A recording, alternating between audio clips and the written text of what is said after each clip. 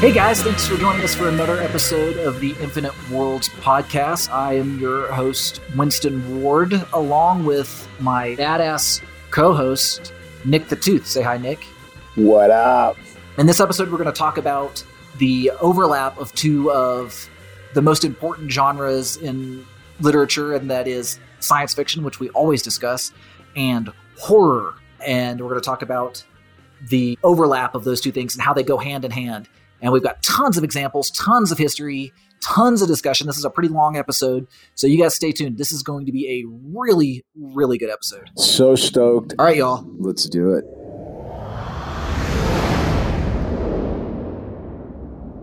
All right, dude. I am in, of all places, London, England, and we are doing our inaugural freaking Infinite Worlds, Infinite Horror episode, man. I'm so stoked, man. So pumped. So we're going to talk about a little bit of the melding of the two, right?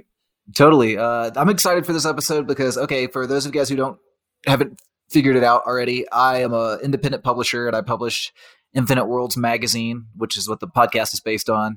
Pretty soon, I don't know an exact date quite yet, but we've got the social media rolling and we're getting GoFundMe or a crowdfunding situation put together here pretty directly for Infinite Horrors magazine, which will be the horror companion magazine to Infinite Worlds. Full print, full color, ad-free, just like Infinite Worlds. So we're getting there. So in celebration of that, we're going to talk about how the two genres sort of overlap. We're going to talk about the section of the center of the Venn diagram between the two genres. So I'm pretty excited for this one, Yeah, it's so cool, man. It was almost like, we kind of hinted at it or we delved into it with the Alien franchise, right? Mm-hmm. Oh, yeah. And how that was like, I don't know, that has to be the greatest melding of the two. But the reality is, I don't know many people who are into one and not at least somewhat into the other. Like, I'm not a slasher fan, but I love horror. Right. But my favorite like genre is sci-fi, weird psychedelic horror, right? We talked about heavy metal and how much horror is in that, right? That original animated movie. Oh, absolutely. There are some segments of that movie. The movie's mostly sci-fi or science fantasy, but then there are a couple of sections that are just straight horror, like we talked about the zombie undead World War II airship section of that movie that's just straight horror. But before we get to the episode, let's catch up, man. Because, you mentioned right here at the intro that you're in all places of London. I think people who've listened to the previous episodes know that you're a man of traveling. Tell us about the adventure getting to London. What's going on, man? What's going on with you? I'm actually pretty pumped because in the middle of a global pandemic, which is pretty rad because so many of my favorite horror movies do have to do with pandemics. And so like 28 Days Later, which was shot by Danny Boyle in, of all places, London. So we're going to talk about Danny Boyle today. Cool. But yeah, man, I just flew over. I've been here in quarantine for 5 days now, and I just got out. So I was able to walk to the gym with my daughter. She's been over here for a few years. She married a Brit, and so now I'm in London, of all places, man. I'm so pumped. Yeah. So what's the plan after London? Hanging out with the daughter, and then what? Hanging out with the daughter unit. My real plan was to get over to Portugal because I really want to make a permanent move to Europe.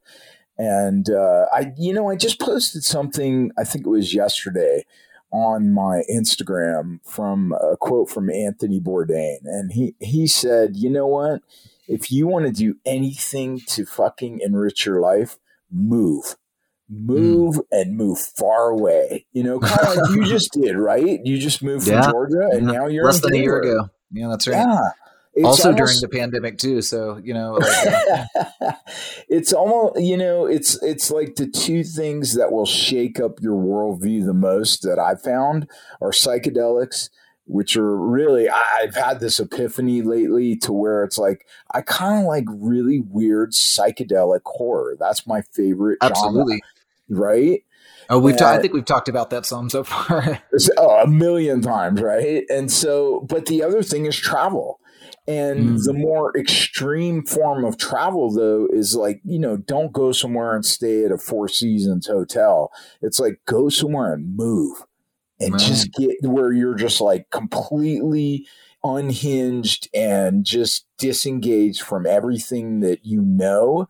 And all of a sudden you got to assimilate, right? And that's really what, you think about it. What is Star Trek, right? It's like almost I was thinking about this too. It's like an anthropology series where they encounter a new alien species every episode, and they have to figure it out.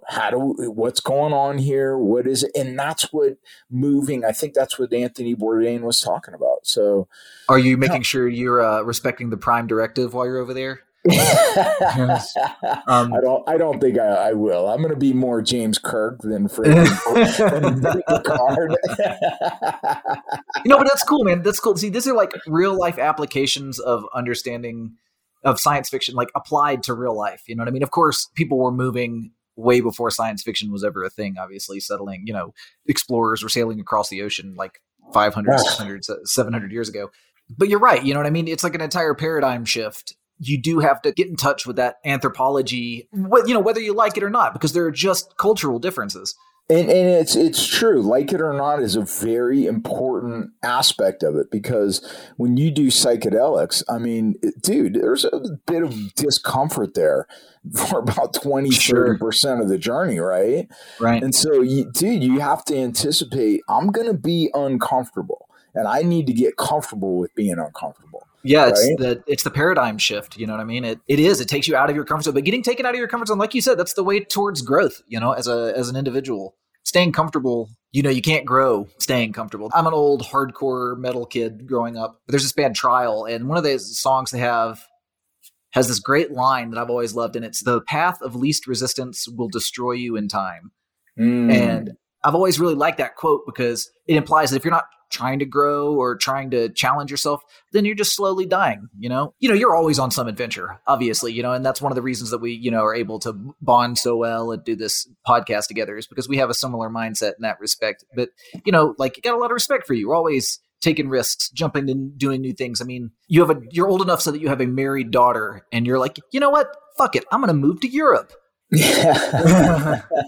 And you know what? I was told her today, we were walking to the gym, and I'm like, I'm so proud of you, that you just got up and moved and left. And I think part of the reason that she had that kind of mindset to just go ahead and do it when she met someone that she loved and to take that chance was, we raised her. We always moved her.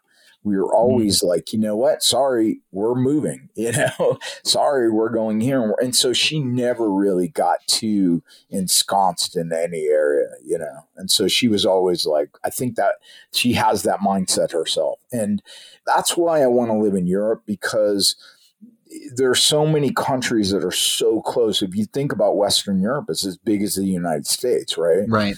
And so you can visit, but Paris and, Spain and Portugal, that's just really like the Western United States. So, yeah, I'm pumped on that.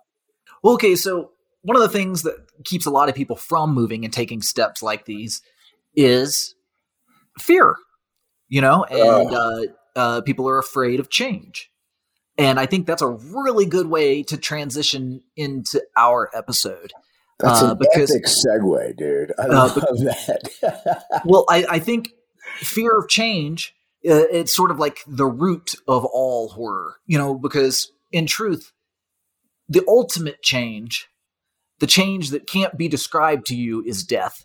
And mankind, we've talked about so many times over the course of this podcast, we're grappling with what it means to be a human being, and one of the most difficult parts of that challenge of grappling with what it means to be a human being is grappling with mortality, is grappling with the ever-present knowledge that our existences, such as they are are finite, that they will come to an end. And death eventually overtakes all of us, at least to this point in history. There is, according to science fiction or, other fiction, a way to escape death, a way to overcome death, to become immortal. And, a lot of science fiction deals with that. A lot of science fiction deals with uploading our consciousnesses into the cloud or creating cybernetic bodies to house our personalities so that they could just, continuously be replaced into new bodies from now on. And our consciousnesses will live on forever. But there's a whole other half of science fiction that deals with the other thing. And that is the end. The end of it all. The end of everything.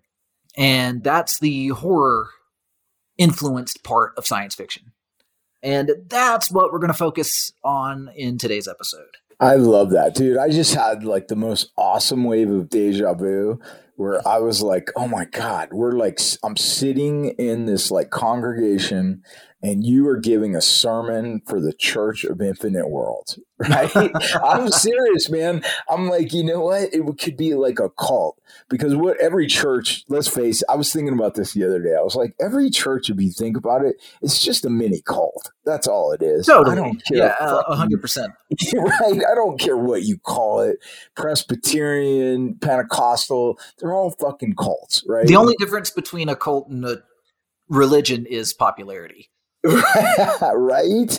But why not start like a cool cult? It could be like a fun cult. Like everybody could be like, hey, we're all equal. No one's, it's like, oh, that would be so I think that's sort of what L. Ron Hubbard did. Like my understanding of that, although this is, legendary, and could be some rooted in truth and some rooted in fact, but allegedly L. Ron Hubbard started Scientology as sort of a goof, as a bet between other science fiction writers that he could do it. Wow. That he could see the simplicity of starting a cult and use science fiction as an instrument to do it, as a backdrop. I think it's rad. I think it's like, you know what? Goof on these stupid preachers who take themselves so seriously, right? They're so fucking moral and judgmental and like, but I'm sanctioned by it. It's like, come on, man.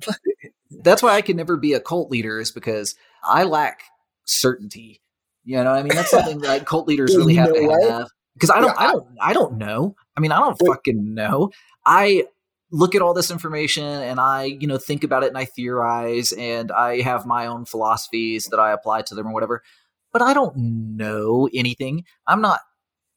No deity has come down and been like, here's the real truth, so you got to let everybody know. I'll tell you straight up, that has never happened or anything remotely like that. So don't come to me looking for definitive answers, folks, because I don't have them. I do not even go close. I could start a cult because I'm so certain in that uncertainty. The cult of uncertainty. Right. I would be like, listen, there are no answers, and let's just embrace that. Yeah. Let's embrace the uncertainty and enjoy ourselves. I'll tell you what, if I were to embrace any philosophy, it would be that the certainty of uncertainty.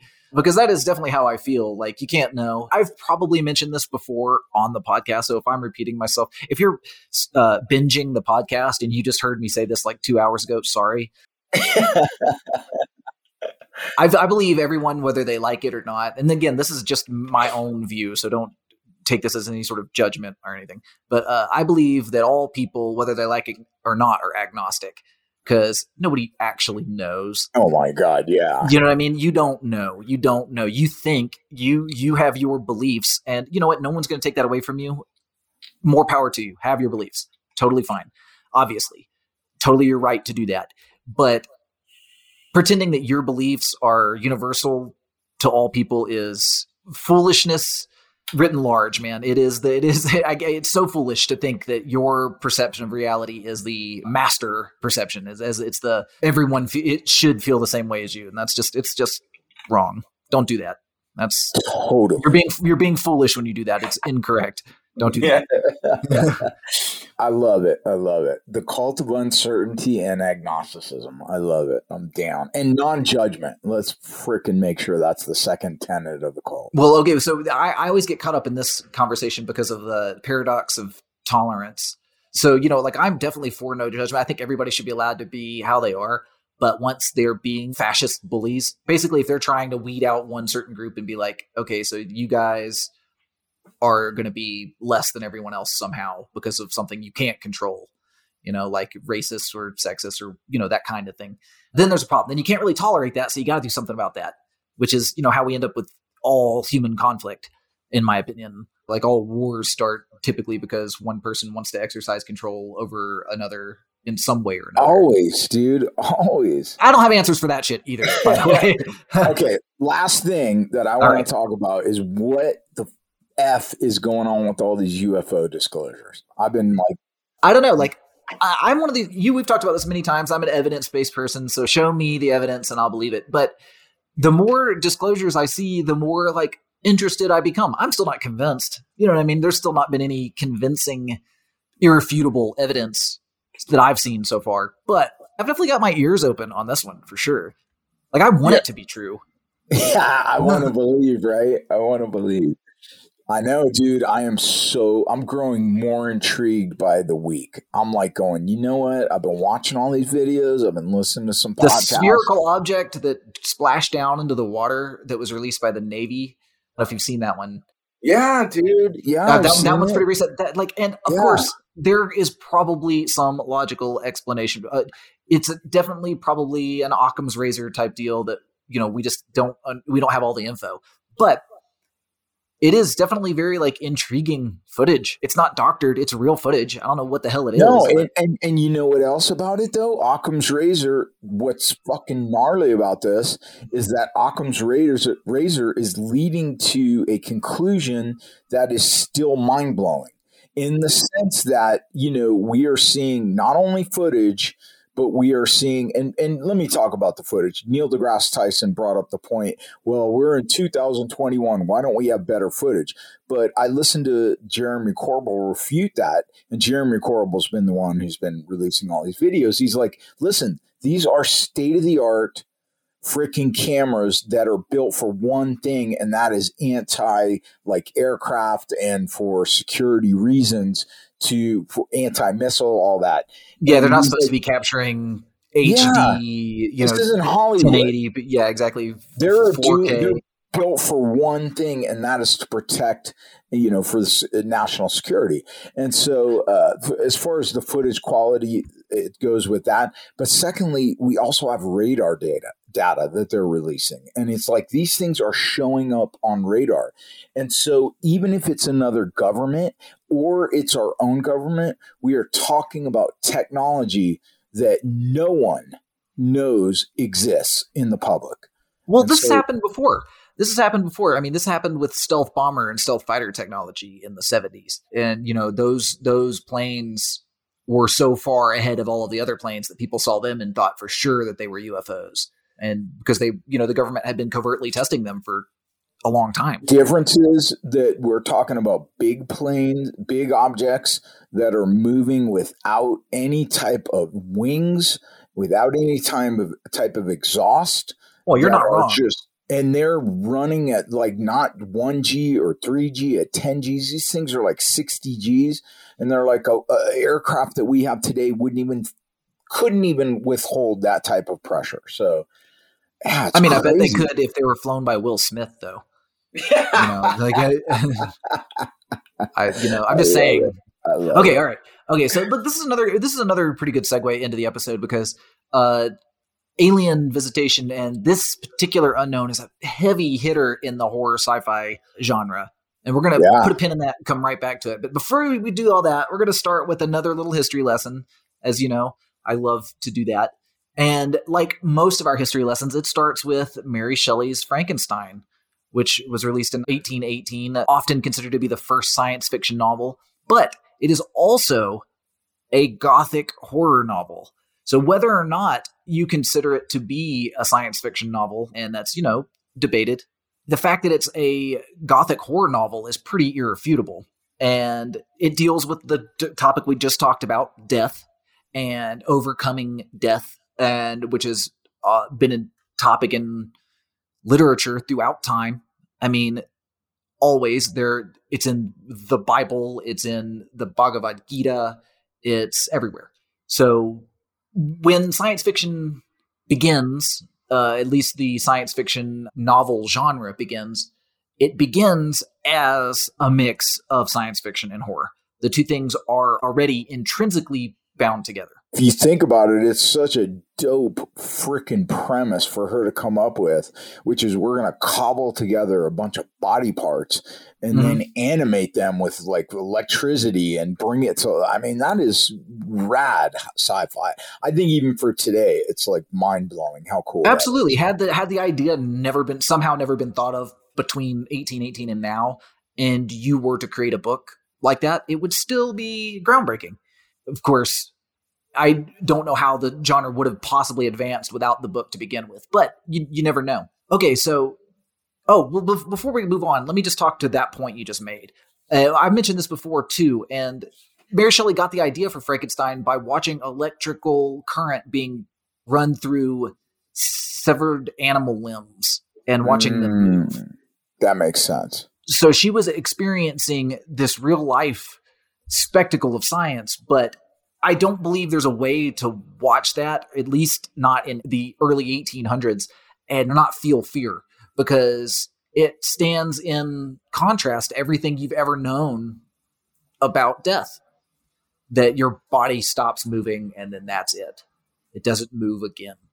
But Mary Shelley and all the other people of early 1800s, through the miracle of science, through the conduction of electricity, were able to see that universal fact that had been a universal fact through all of human history before changed. And it doesn't mean that the frog leg or whatever it was that they were electrocuting, I think it was a frog leg, but I could be wrong. Even though it doesn't mean that those things were alive again, it did make them animated again. And, at the time, the animation was tantamount to life. And that idea of being animated, but whether or not you are alive being in question, has been throughout science fiction throughout. And we're going to put a pin in that and get back to that too. Okay, so you got Mary Shelley's Frankenstein. And, it causes a big uproar. And then the science fiction novel genre didn't really just immediately take hold. It didn't quite work like that because, it hadn't really been identified as a genre, just sort of a one-off at that point. And even though there are probably plenty of other examples that I could call upon, I think the next big example in the mainstream of horror and science fiction being combined into popular culture is The Strange Case of Dr. Jekyll and Mr. Hyde, which was another Gothic novel written by Scottish author Robert Louis Stevenson in 1886. So this is like almost 70 years after Mary Shelley's Frankenstein debuts that the next big pop culture thing combining horror and science fiction became popular. For those who aren't familiar with Dr. Jekyll and Mr. Hyde, it's about a well-mannered, respected scientist who invents a formula that changes him into a hulking, maniacal, beast-like man and completely changes personality, basically makes him into a monster. And, that story, I'm sure you guys are all, I don't think I had to explain it. I'm probably underestimating our audience here by over-explaining stuff like this. But, that idea, too, of science turning you into something that isn't you is also played on into science fiction lore as well. No, I love that idea. I think that's another amazing premise. When you brought that up, that's one of those premises again, like Frankenstein, that I've always thought there's so much relevant in that, because it's almost like that cartoon, the Disney or Pixar, the Inside Out. It's like, dude, one of my favorites. And modern psychology is based on, or one of the movements in modern psychology is saying that, wait a minute, we do have very distinct personalities within us. It's not just that whole horror Sybil thing. It's like, no, you have competing freaking separate, complete, sentient, almost beings inside of you. And I'm so fascinated in that. And that brings it out, right? Yeah, and this kind of calls back to like spiritualism and how, people thought like demons would enter your body and possess you and change your personality. And it's also explainable in psychology and observable in psychology in schizophrenia, in multiple personality disorder. And it's a real observable thing where separate people, separate consciousnesses do inhabit the same body. When that happens to a person, I can't even begin to imagine the horror of that. But when that does happen to a person, your existence is occasionally kind of put on pause while a different existence, has its turn, I guess. And every time that happens, it must be in some way akin to death to you. You know what I mean? Oh, that's a really good insight, man. You know what it reminds me of? It kind of foreshadows, and this is a real world thing of guys who do, or even some women who do steroids, and they have roid rage, and they like fly off the freaking handle because of some chemical substance, like in Dr. Jekyll and Mr. Hyde, and murder somebody, and then they're like, I don't even remember doing it. There have been several instances of that. Other types of drugs as well, too, not just performance-enhancing drugs like methamphetamine, bath salts, crack, eat somebody's face off. LSD, people have gone on acid and killed other people, killed themselves. PCP, yeah. PCP, exactly. So in a way, Dr. Jekyll and Mr. Hyde kind of foreshadowed the drug abuse problem of the 20th and 21st centuries. Crazy, huh? It's that another example of science fiction writers, even though calling Robert Louis Stevenson a science fiction writer per se might be pushing it. But there's no question that this particular work had science fiction elements to it and use those elements to look into the future. Well, I bet the next one you're going to go into is War of the Worlds. Well, before I go into the War of the Worlds, the next thing we're definitely going to go into is H.G. Wells. And H.G. Wells, we've talked about him before when we did the War of the Worlds episode, but I think it's kind of important to remember the kind of genius this guy was. When you look at science fiction now, especially after all the 20th century and 21st century writers, and the ideas have become so advanced and so trippy, so layered and intricate, it's real easy to look at H.G. Wells stuff and be like, well, that's old-timey, corny, old-timey stuff. But this guy was coming up with all of the original ideas, guys. Like all of them. Okay, so his first novel is The Time Machine. Imagine inventing an entire genre in your first book. I know. It's so true, right? It's like Mary Shelley. She accidentally invented a genre as well. And H.G. Wells did more or less the same thing. But even this first of his books does have horror elements in it. Because there are the mutants in the future. It's been a long time since I've read this book, but at some point he ends up in the future and there's like another species of Morlocks, yeah. Morlocks, thank you. The Morlocks. And he goes forward into the future and encounters the Morlocks or perhaps it's like another dimension. And they are like terrifying monsters. You know what I mean? So there's horror elements in even his first book. And you know what's cool about that is it's so based in science because he's like, this is where Darwin's evolution could go wrong, right? Exactly. We could have this divergence of species to where these aren't just monsters. These are humans, that have devolved or evolved, whatever it is, into these creatures that live under the earth. That's pretty fucking dope. And it pushes that same question that we always ask is, what is a human? Are these still humans? Yes. They once were humans. Okay, so then his third book pushes that question even further, and it's The Island of Dr. Moreau. And The Island of Dr. Moreau is, it couldn't be more terrifying. It's one of the scariest books, at least as far as premise goes ever. And if you don't know this one, it's about a mad scientist who creates human-like hybrids, animal hybrids using animal vivisection, basically putting animal and human parts together to create a different species. And dude, this is one of my favorite fucking premises. I love it because it's so horrifying and it's fucking happening right now.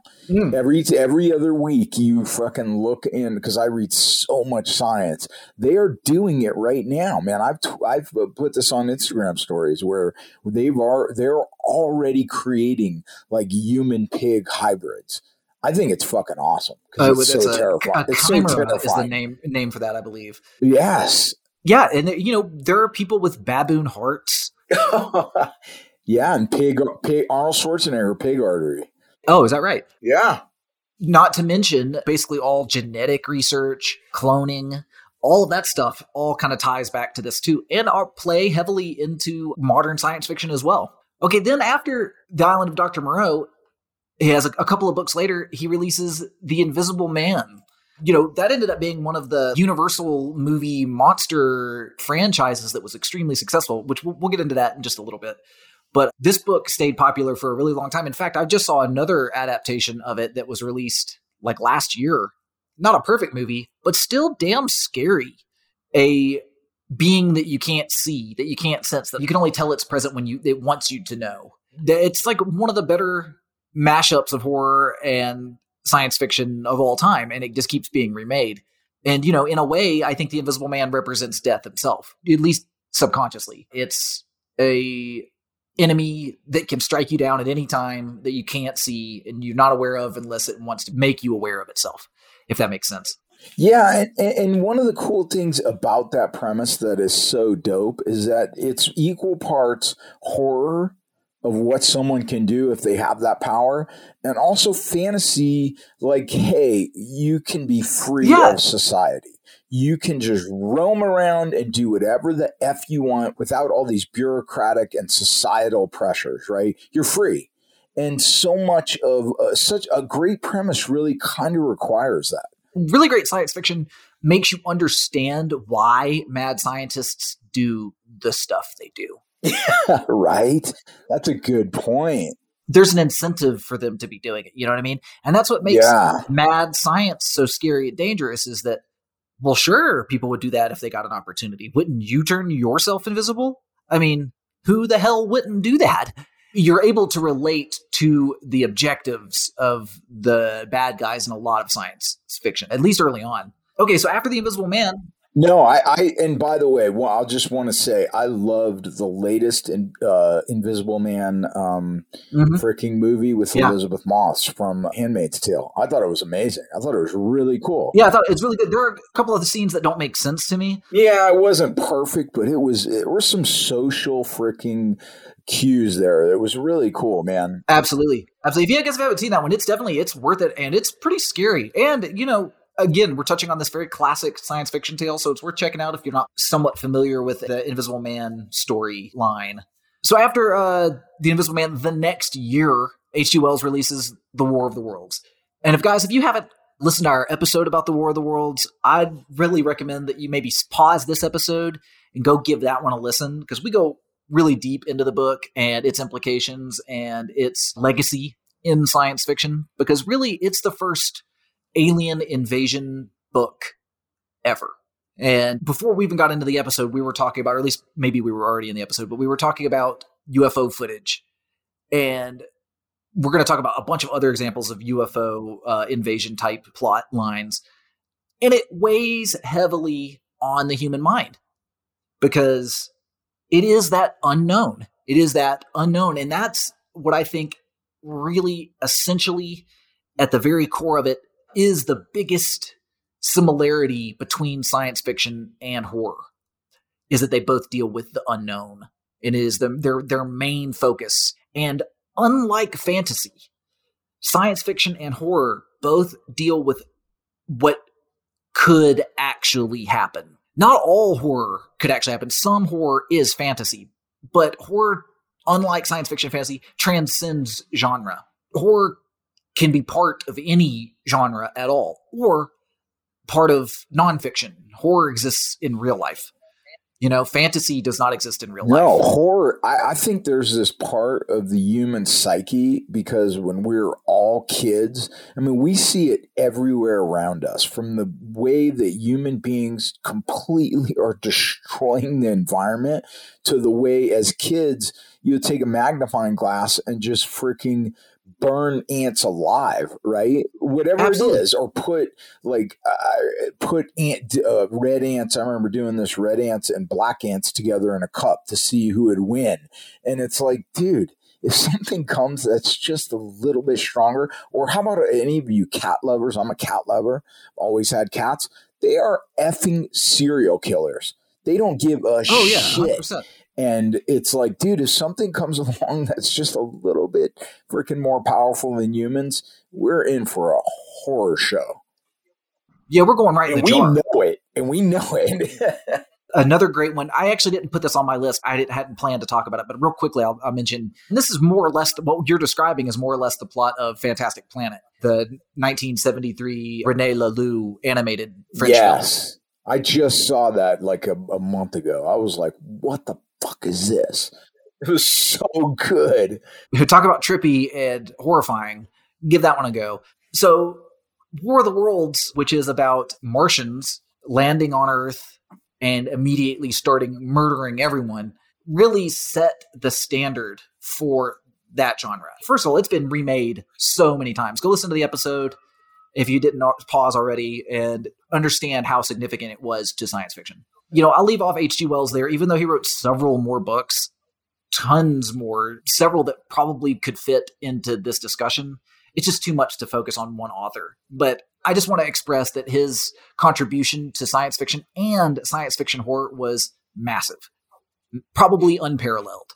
Okay, I'm going to skip ahead a little bit because another book, novella, short fiction, came out about 40 years later in 1938, and I think it's really the next significant step in science fiction horror, and that is Who Goes There by John W. Campbell Jr. He actually released it under the pen name Don Stewart, and he released it serialized in Astounding Fiction magazine.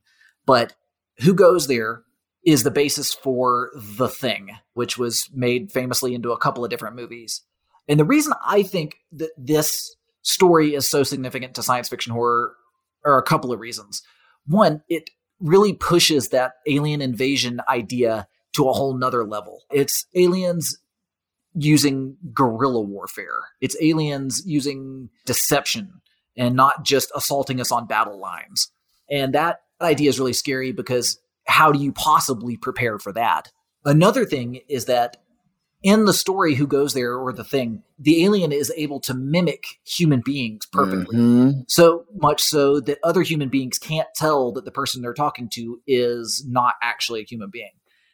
And that pushes that same question that we always ask, what does it mean to be a human being, even further? Yeah, we've seen that trope so many times, right? It's terrifying. It's one of the most terrifying tropes. And again, it was introduced at least into the mainstream by this short story. And the thing I really like most about this, the reason I wanted to hit on it the most, is because the very title of the story, Who Goes There, is literally a admission to being afraid of the unknown. It is saying, I am afraid of the unknown. I, as a human being, what I do not know and understand frightens me. And that's what Who Goes There means. It could almost as easily be What Goes There. But I actually really like that John Campbell decided with who and to personify the alien, because it adds to that. Is it human? Is it not human? What is human? What's happening here? What is reality? Element to that story. Yes, I love it. We'll talk about some of the other offshoots of this story a little bit later on. Okay, so after that, there was the 40s, and during the 40s, Hollywood more or less got put on hold except for making patriotic war-type films, and there were some other stuff mixed in there, and there were comic books being released. But horror kind of took a back seat for a while because I think people were seeing plenty of real-life horror every single day and didn't really need it in their entertainment, you know? The horror of war, which again, like we said, horror is very real. Horror is not like fantasy. Horror is a very, very real thing that exists in real life. True crime would be considered a genre of horror. Jack the Ripper. Yeah, no doubt. Exactly. Slasher films are based on, real life incidents in a lot of ways. Texas Chainsaw Massacre is based on Ed Gein, et cetera, et cetera. That's not science fiction. So I'm going to let that sleeping dog lie for right now. But suffice it to say, horror is not a pretend thing, and World War II definitely proved that. The horrors of the lives lost, the horror of the Holocaust. This is all very, very real stuff. And so there was like a break in which horror didn't really have that much popularity. But after World War II ended, life, at least in America, became very easy, at least compared to how it had been in the past. And of course, I say this it became very easy for white men, but easier for everybody, at least to some degree. The economy was at least doing very well. There was very little danger in the United States. So because of that, horror blew right back up again. The horror genre blew right back up again. And because we had just entered the nuclear age with the bombing of Nagasaki and Hiroshima, science fiction was also on the forefront. So there was this just slew of science fiction horror movies being made in the 1950s. Just tons and tons and tons of movies. We talked about The Thing already. That was made into a film in the 50s. A movie called Them about giant irradiated ants came out in 1954. Mm-hmm. One of my favorites, and one that we've talked about in a previous episode, Godzilla, came out in 1954, which monster movies are sort of like a subgenre of science fiction. If you guys haven't listened to the Godzilla episode, check that one out as well. Then another really seminal science fiction story came out that I think kind of added to the game, and that is Invasion of the Body Snatchers. And that's based on The Body Snatchers by Jack Finney, which came out in 1954. Invasion of the Body Snatchers came out in 1956, the film. And this is basically about seed pods falling down from the sky that can replicate human beings exactly, and then just replaces the actual human being with the replicant human being. And of course, these people have no emotions, but they still, in all other ways, in all other characteristics, are human beings. Seemingly, physically, their genetics are human. Which begs that question again. What is real? What exactly. is real? What becomes more horrifying than what is real? When you think about it, like when you're a body snatcher, you're a pod person, you're one of the pod people. From your perspective, you're a perfectly normal person. Oh, I know. No doubt, dude, because you're sitting there and then it starts it's like the Matrix, right? You start questioning your own reality. You're like, wait a minute, maybe I am a fucking pod person, right? Am I real? What is real? What is it? Yeah, dude, it's so heavy. Very psychedelic, like we were saying at the beginning of the episode. Yeah, and they got made into a slightly more psychedelic version of that in the 70s as well, with Leonard Nimoy. And another story I just wanted to mention real offhandedly, a short story, which is a really great science fiction horror short story by one of my favorite authors, is The Hanging Stranger by Philip K. Dick. It can be found in a number of his collections. It ties into some of these same elements we're talking about with the body snatchers and with who goes there in some ways. So I recommend that short story. I won't really go into the premise of it because it's not very long. It's only like 6 pages long or something like that. So check that one out, guys. And I recommend that. And also, if you do read it and it's your first time reading it, let me know. Reach out and let me know, because I love it when I'm able to turn people on to stuff like that. Also in the 50s, The Fly debuted in 1958. And that's kind of a accidental Island of Dr. Moreau situation where technology accidentally creates a human-animal hybrid chimera and the horror that ensues from that. And this was very famously Cronenberg and Goldblum, right? Yeah, remade in the 80s with David Cronenberg in his incredible body horror masterpiece, Fly, which makes the 50s Fly look like crap. The 80s Cronenberg, that is a masterpiece, man. Goldblum is so good. The 50s Fly is not crap. It was just crap compared to Cronenberg's version. For the time, for the drive-through movie stuff, it was a fairly well-made movie. It's got Vincent Price in it. Also in the 50s, Attack of the 50-Foot Woman, about a woman being blown up to gigantic size through alien technology. It's a pretty simple plot design, but the idea I think that matters the most in that story is that one person is able to wield a significant amount of power over everyone else, is to be considerably more powerful than everyone else. And that's a fear that everyone has of being, of fascism, of having one person control everything, kind of like how Jeff Bezos does now. Right. It's a deep-rooted fear. People don't want to be controlled necessarily, or apparently some people do. Well, it's interesting because we have, like, as human beings, we have this desire to worship like people like that. We want to put them on a pedestal, like Trump was and all that. And then it's like, but at the same time, there's that fear. That's such a fucking weird impulse, man. Both of those. It is. The yin yang of those two. Yeah, and it's just part of human nature, and it's part of the exploration of human nature, and answering questions about, ourselves, things we don't understand about ourselves. I know that's a big part of horror. Okay, another thing from the 50s I wanted to mention is the novel I Am Legend by Richard Matheson, which has been made into 3 different films. And the very premise of this is that a disease wipes out everybody except for one person. And everyone who, besides this person who is alive, is not really human anymore. They're vampire-like, zombie-like ghouls that have their own crazy society that the only human left is horrified of. And, they basically attempt to treat him like prey and prey on him. This is really, in a lot of ways, kind of like the beginning of the zombie genre, which you mentioned very briefly before. And before we get to that, I'm just going to say I Am Legend sort of leads into the next really big breakthrough in science fiction. And I think that is the zombie genre. And a lot of people might say zombies aren't really science fiction because, there have been undead characters throughout history. There's always been undead, brought back to life characters. I don't know how old the religion of voodoo is, but, they were supposedly creating zombies at some point in their history, and that certainly predates the 60s. So zombies aren't a very original thought, but attributing them to science is, and saying that science can reanimate these bodies very much like Mary Shelley did in her novel Frankenstein, became a science fiction trope. I love the I Am Legend, the Will Smith premise, where they were coming up with a vaccine for cancer, and it just all of a sudden turned into a fucking pandemic, and here we are. And hopefully this one will mutate to that stage. But yeah. And anti-vaxxers are going to listen to this episode and be like, see, Will Smith said so. He said so. Dude, that's a couple of Will Smith references so far in this episode, and I'm here for it. Right. Okay, so in Night of the Living Dead, in George A. Romero's epic 1968 masterpiece, Night of the Living Dead, and if you guys haven't seen the 1968 version of Night of the Living Dead, watch it right away. It is one of the best independent movies ever made.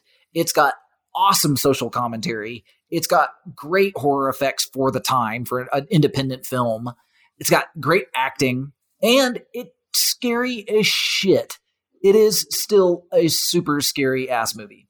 And this is the first movie that attributed undead to something science fiction-y. In this movie, the scientists are theorizing that I'm reading this sentence off of Wikipedia right now, but I had a general idea, but I want to get it exactly right. Scientists theorize that the reanimations are occurring due to radiation from a space probe that exploded in Earth's atmosphere on its way back from Venus. The implication there being that somehow something on Venus, some radiation from Venus, is able to reanimate human corpses and turn them into cannibals, which is very, very scary. Very scary.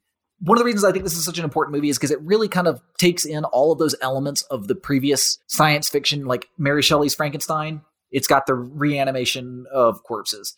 Alien invasion. It's got elements of that. What does it mean to be a human being? That question of what does it mean to be a human being? It's got that, and it kind of merges them all into this hour-and-a-half long, very scary movie, which birthed in a genre that is probably one of the most popular genres in film, I'd say, at this point, the zombie genre. I still think even now, not all zombie genres or zombie movies are necessarily based in science fiction. I mean, I still think there are some that are fantasy, pure fantasy stories, but most, to my knowledge, like the Rage virus, it's a virus, very scientific, and that's in 28 Days Later. And that's one of your favorites, right? Yeah. I think you mentioned. And, you have I Am Legend to thank for 28 Days Later, because I Am Legend gave birth to Night of the Living Dead, which gave birth to 28 Days Later. And Return of the Living Dead, one of my personal favorite zombie movies. It's a chemical, ends up in the atmosphere, like a military created chemical that can create zombies. It's just another really great example of horror and science fiction going hand in hand because of the question, what would happen if? I agree. That's one of my, I always think about that movie, and it's just 28 Days Later and Danny Boyle. And it's so interesting when you start getting into the lineage of horror films like this and how something as, old as I Am Legend, how it just kept, and I think it was Omega Man, right? At one point. Yeah. Omega Man's the second. Okay. So after the novel came out in the 50s, there were 3 movies, one called The Last Man on Earth in the 60s, then Omega Man with Charleston Heston, which I think came out in 1973. and then Will Smith's turn of the Willennium I Am Legend movie. So good, man. Pretty underrated movie, to be honest with you. Like, I think it tells that story pretty well. No, I think it was amazing, dude. It was so scary. It was just took that like kind of Castaway kind of idea where you have one actor, for such a long period of the movie, and it's just that solitude, and it's just fucking, and that's what the premise really was, right? It's like you're the last man standing, A few other things, when we talk about like this same premise, there was a really great Twilight Zone episode about this subject. And the Twilight Zone often played with science fiction and horror. So there's another really good reference for science fiction and horror. The Outer Limits did a lot of the same thing. So television studios and popular culture was recognizing that these two genres blended together was recipes for success. Then a director came along and decided to completely change the game of science fiction. And that was Stanley Kubrick. And he did so with his 1968 film, 2001: A Space Odyssey, which we also have an episode about if you want to go back and listen to that one. And while 2001: A Space Odyssey isn't horror throughout, it does contain a horror short film within it. Absolutely. The entire sequence with HAL 9000 is a horror movie. I don't really think there's any other way to interpret it as anything but science fiction horror. No, you're a prisoner in an environment in which you have no control, and you are his prey. You're the mouse to the cat that is going to decide through rational logic what he's going to do with you. And who knows? Who knows? You may survive, you may not, dude. That segment of the movie is so intense, man. I love it. One of the things I really think that did was up the ante for the quality of filmmaking that would be necessary for future audiences. We all owe Stanley Kubrick a big thank you for that one, in my opinion, because he said, well, I'm going to make a science fiction horror movie, but I'm not going to make cheap crap. I'm going to make it be as good as any of my other movies. It's going to be an auteur masterpiece. But it still used those elements. He still asked those really great, what does it mean to be a human being? He definitely asked that question, like, how different is Hal from a human being? Yeah. All Hal wants to do is survive.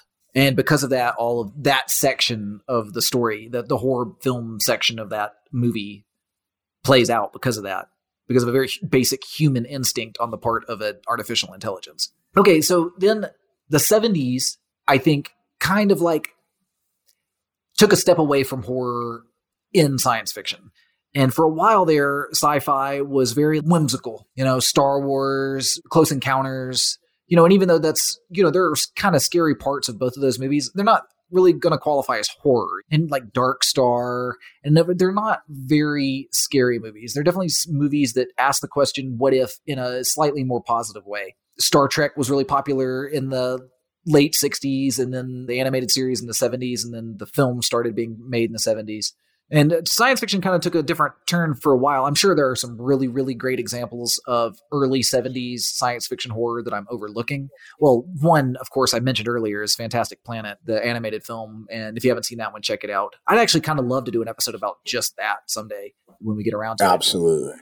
But then in 1979, Ridley Scott debuted Alien. And Alien, in my opinion, still probably holds the crown for the scariest science fiction movie, the most horrifying. And this is a really cool example of science fiction horror because it is so realistic. It's a lived-in science fiction, a dirty science fiction. All of the people in the movie are very relatable, average type people, and they're up against something they don't understand that is far more powerful, and you can't reason with it in any way, and they're trapped on it. And Alien is perhaps one of the better just straight up horror movies ever made, not just science fiction horror movies. Yeah, I agree. I think Alien set the bar, and it really set a new direction on saying, listen, this is not only a good and profitable freaking segment of filmmaking, but this is it. This is like the freaking bar. This is where we need to go. And absolutely, yeah, it was amazing. Okay, so I think we're kind of caught up. Okay, I mean, obviously, Alien came out 41 years ago, so there's been a lot of films since then that have definitely changed the bar of science fiction, horror, whatever. But I think as far as 20th century films go, that is sort of like the pinnacle. I think that's where they peaked. There have been plenty of movies. Terminator, terrifying movie, could easily be considered horror in part. It almost is like a slasher film in some ways. No, and you know what's cool about Terminator 2 is that you have two different stories that are both, and it's kind of like a mashup where you're right. You have this one element where it's a slasher, where he is the ultimate fucking serial killer. He comes back and has no conscience and just wants to murder, right? When he starts going through the phone book of Sarah Connors and just starts executing, it's like, oh my God. But then you have this idea in the future that humanity is done. You're doomed. Right. You're being hunted like freaking cockroaches, and we're done. And this is the last hope, is this Sarah Connor who is so ill-equipped to save humanity. It's so fucking genius. One of those really great elements of horror is being powerless, is being kept in the jar. It's being tied down, held down, and killed. Yeah. You lose all power when you lose your life. And you know what I mean? Harkens back to H.G. Wells. It's another time travel movie, right? Absolutely. And in a way, it's not that different from The Time Machine because, in the future, there is this master race that exterminates people. Like, it's totally different machines and not just differently evolved humans. But, essentially, it's very similar. Yeah. We talked about The Thing already. Both of those movies had The Thing and The Fly. Both had awesome remakes in the 80s, as well as The Blob, another really cool science fiction horror movie from the 50s that I kind of overlooked. There's a ton. There's so many. I had a really cool remake in the 1980s. Predator, in its own way, is a horror movie. I would say it's equal parts action, science fiction, and horror. Yeah. Being stalked by a killer monster, and in a way, it's also a slasher movie. The difference being that its prey are powerful killers themselves. But I think that kind of like helps demonstrate exactly how scary the Predator is, Yeah, it's what I liked about Predator. It kind of leads into one of my favorite movies as far as sci-fi horror, which is Sunshine. But what I like about Predator is that you have a genre mashup. You're starting with this almost like Central American military movie, right? And they're on the ground, and it's just all of a sudden it just morphs halfway through, and you're like, holy shit, man. We are in, once again, a slasher movie. This like monster in a box is really the genre, or the trope is monster in a box. How many of us can survive, and it's Alien in a jungle. Yeah, Alien in a jungle. That's how freaking rad and important Alien is, because you have that trope, that alien, that monster in a box. And again, that's why I love Sunshine. Same type of the thing. Absolutely. When you mentioned Sunshine, I think another really good movie that I think would make a good reference here is Event Horizon, which came out in 97. Event Horizon was such a good freaking thing. I was just on the Scary Thoughts podcast talking with the guys about that. They're such big fans of our podcast. And one of the guys does jiu-jitsu, and they're like, dude, come talk about Event Horizon. But it's such a good freaking mashup like that, right? Where you have horror in outer space. I love it. And that's a really cool premise, that a wormhole opens and the ship travels through the wormhole, and then it eventually comes back through the wormhole. And during that time period that it was gone, it was in another dimension. But that other dimension is what humans have always thought of as hell. And, filled with demons and all that stuff. So it comes back basically demon possessed. Yeah, it's like The Shining in outer space. It's so rad. It's almost like The Shining in outer space. More Stanley Kubrick influence there, And there are some other really, really great examples. More recently, I think Ex Machina is a cool, like psychological thriller. If it's not a horror movie, it's definitely a psychological thriller. I do think it's got plenty of good horror elements too. It does, for sure. Under the Skin with Scarlett Johansson was a really cool, really wild, and really fucked up. That was such an artsy, weird freaking movie. I love the special effects in that. So artsy. I want to go back, though, to Sunshine. Was a film from 2000 that was directed by Danny Boyle. Danny Boyle is one of my favorite freaking directors. And he also did 28 Days Later, but he did Sunshine with Alex Garland. Alex Garland wrote it. Alex Garland also wrote and directed Ex Machina. Sunshine, 2007 movie that Quentin Tarantino said, this movie is one of the best sci-fi movies ever made until you get to the third act.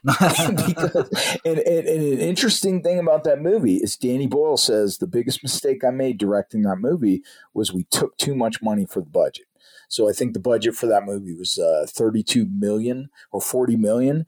And he said, because we took that much money, as opposed to 28 Days Later was filmed on cheap little handheld cameras.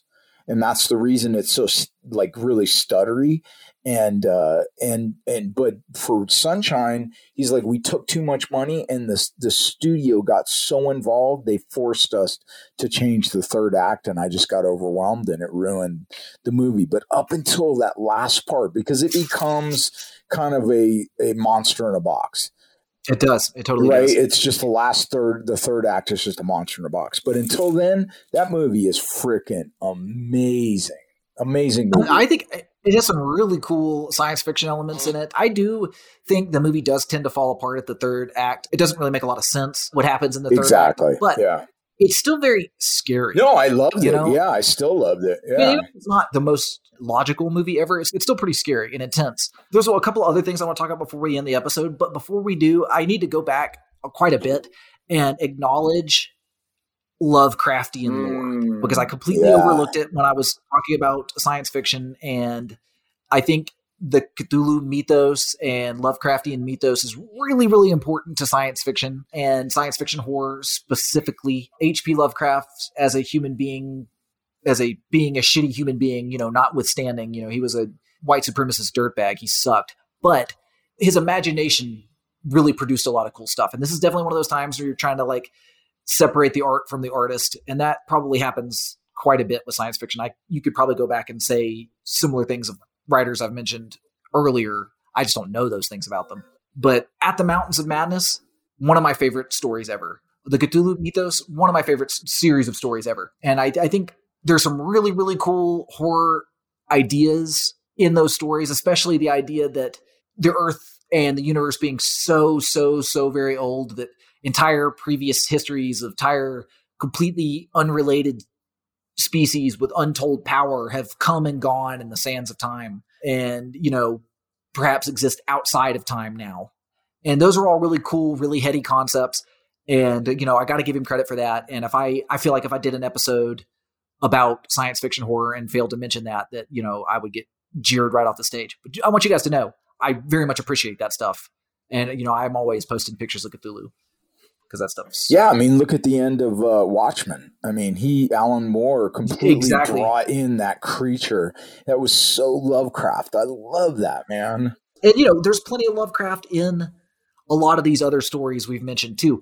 One that we have not mentioned yet, but definitely has tons of Lovecraftian elements to it that I know you're a big fan of, too, is Annihilation by Jeff Vandermeer. Gosh, yes. That trilogy of books... I really, again, we'll just touch on that. That trilogy, the movie by Alex Garland was amazing. I love that creature in the end. It's so freaking psychedelic. But I've eaten so many edibles and rewatched that again and again and again.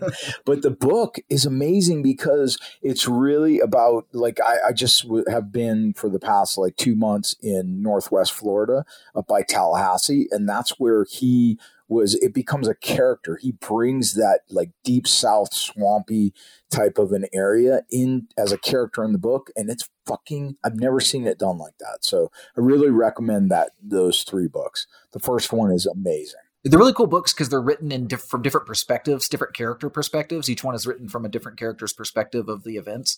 And the events are really strange and deeply, deeply unsettling and scary. Just a slow burn where you're just It is. It's just a slow burn. It is a slow burn. And they made a film out of it with Natalie Portman, and it's not bad. It's not bad. I think it's a bit reductive when you've read the trilogy. It is, for sure. But it's good. I enjoyed it. I think that's true of pretty much almost every, film adaptation. So I don't really blame them for that.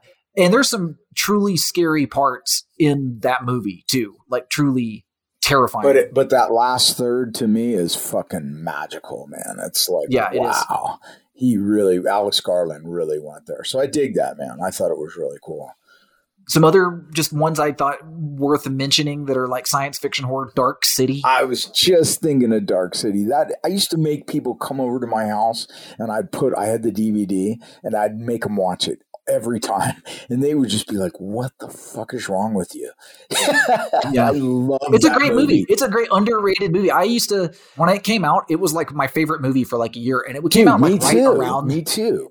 The Matrix came out right after it. And I had just seen Dark City and everybody was about The Matrix. And don't get me wrong, I think The Matrix is a tight movie, but it really does rip off Dark City a lot. Or maybe not rip it off. It's just such a similar idea. I don't want to say it ripped it off because, Dark City came out in 98, Matrix came out in 99. It seems unlikely that the Wachowskis saw Dark City and were like, okay, let's make a movie in 1 year starting right now. So similar. But it is so similar. But Dark City is way more horror. Yeah, it's definitely more horror. But it does, in the end, it is science fiction. The bad guys are aliens. No, it's sci-fi horror for sure. Cube, which is a really cool psychological horror science fiction movie, which, has a lot of really cool elements. It's kind of a B movie. If you guys have never seen Cube, it's definitely kind of a B movie, but there's some really cool philosophical thought in Cube that I think is worth checking out. Also, Supernova 2000, that was in 2000. That's a very schlocky B movie, but fun, kind of like an Event Horizon where they go out into deep space and it's vampires. So it's cool, but I liked it. I thought it was cool, man. It's not great, but it's fun. One of the best things you could do for yourself is start liking movies that aren't great movies. You know what I mean? Allow yourself to like a movie, even if it's not like technical wizardry, even if it's like, every acting performance isn't going to draw Academy Award attention. You know what I mean? Yeah. You can like movies even when they're not great. No. But just like them for different reasons. That's all there is to it. Usually there are different reasons to like, not just movies, books, and all sorts of stories. I think that's the cool thing about like this genre is that it's so deep and there are just so many great movies and okay movies and movies with good acting and some with bad acting and just different. It's just so deep of this sci-fi horror genre. Absolutely. And, I could sit here and list movies. I made a huge list before I started this, and I've been kind of going over it and trying to decide which ones are important to talk about and which ones aren't. But even like modern, like some of the most popular modern horror movies and some of the highest rated ones are like, okay, Jordan Peele's 2017 movie, Get Out, was a sensation when it was released. And that movie is a science fiction horror movie when you finally get down to what's actually going on. Totally Twilight Zone, right? Very Twilight Zone, which makes sense because Jordan Peele took over the Twilight Zone franchise. Even in modern storytelling, these ideas keep coming through, they keep coming through. Us. I thought his movie Us was like that too. It was so dope. Very like, whoa, what the fuck was that? The Mist, which came out in 2007 based on a Stephen King short story, is epic science fiction horror, really messed up stuff.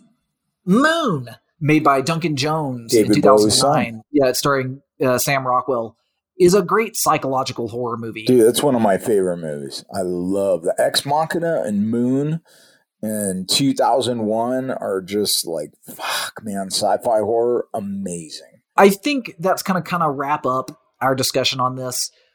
We could probably sit here and talk about science fiction horror genre for days. Yeah, I know. Without running out of stuff to talk about. But I just think we've touched on why and how the two genres overlap and how and why the two genres are like really important to the human psyche.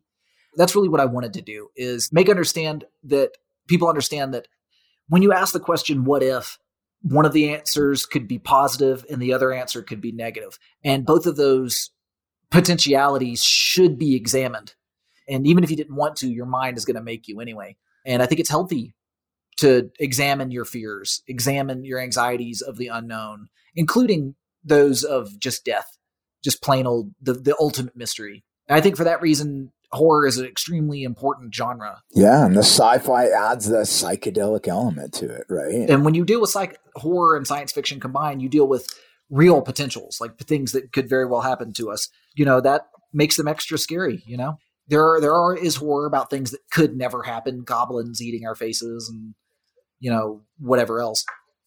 And those are cool too. Don't get me wrong. Fantasy's definitely has its place. But, I'm really looking forward to exploring a lot of these ideas in Infinite Horrors, the new magazine that I mentioned earlier in the episode, which I'm aiming at this moment to try to release the first issue the same day I release issue 11 of Infinite Worlds magazine, which would be March of 2022. So that gives me a little less than a year to get it going. But that's my goal right now. Guys, if you're listening, one thing you could really, really help me do to make that happen is to subscribe to Infinite Worlds magazine, because the more money I'm able to make from Infinite Worlds magazine, and I can assure you it's not a lot, the more I'm able to expand and create Infinite Horrors and to do these podcast episodes and all that stuff, because this is right now is my only job. So, if you guys want to support me financially, it would be awesome. And Infinite Worlds is full color, ad-free, limited edition. The direct editions are hand numbered, and you could buy them at your comic book store if you just go to your comic book store, and if they have a Diamond Distributors account, and ask them to look out for Infinite Worlds magazine. That would be super awesome of you. Dude, I can't wait. I'm so freaking pumped.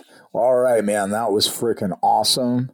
Great episode. I think we'll do another one in a few weeks. I will be completely out of quarantine and in the UK, so I'm pumped on it, man. Dude, enjoy your time in London, and we'll think of a follow-up episode to this. Well, we don't have a topic yet, but we'll come up with one pretty shortly. But in the meantime, man, have some vacation. Enjoy yourself. See some Europe. And then we'll talk about that when we record the next episode. I will do, man. Thanks, brother. Adios. All right, brother. Take it easy. Guys, if you're enjoying the Infinite Worlds podcast, you could definitely check out more Infinite Worlds related stuff by visiting our website, infiniteworldsmagazine.com. There you can subscribe to Infinite Worlds magazine. It's a full-color, ad-free science fiction magazine featuring stories, comics, and illustrations from creators all over the world. You can also sign up to our mailing list. You can follow us on Instagram at Infinite Worlds Magazine or on Twitter at IW Sci-Fi Mag. Also, you can find Nick the Tooth on Instagram at Nick the Tooth and follow his wild escapades. Theme song was written by Christopher Whitaker, and our podcast is produced by Andrew Alonso.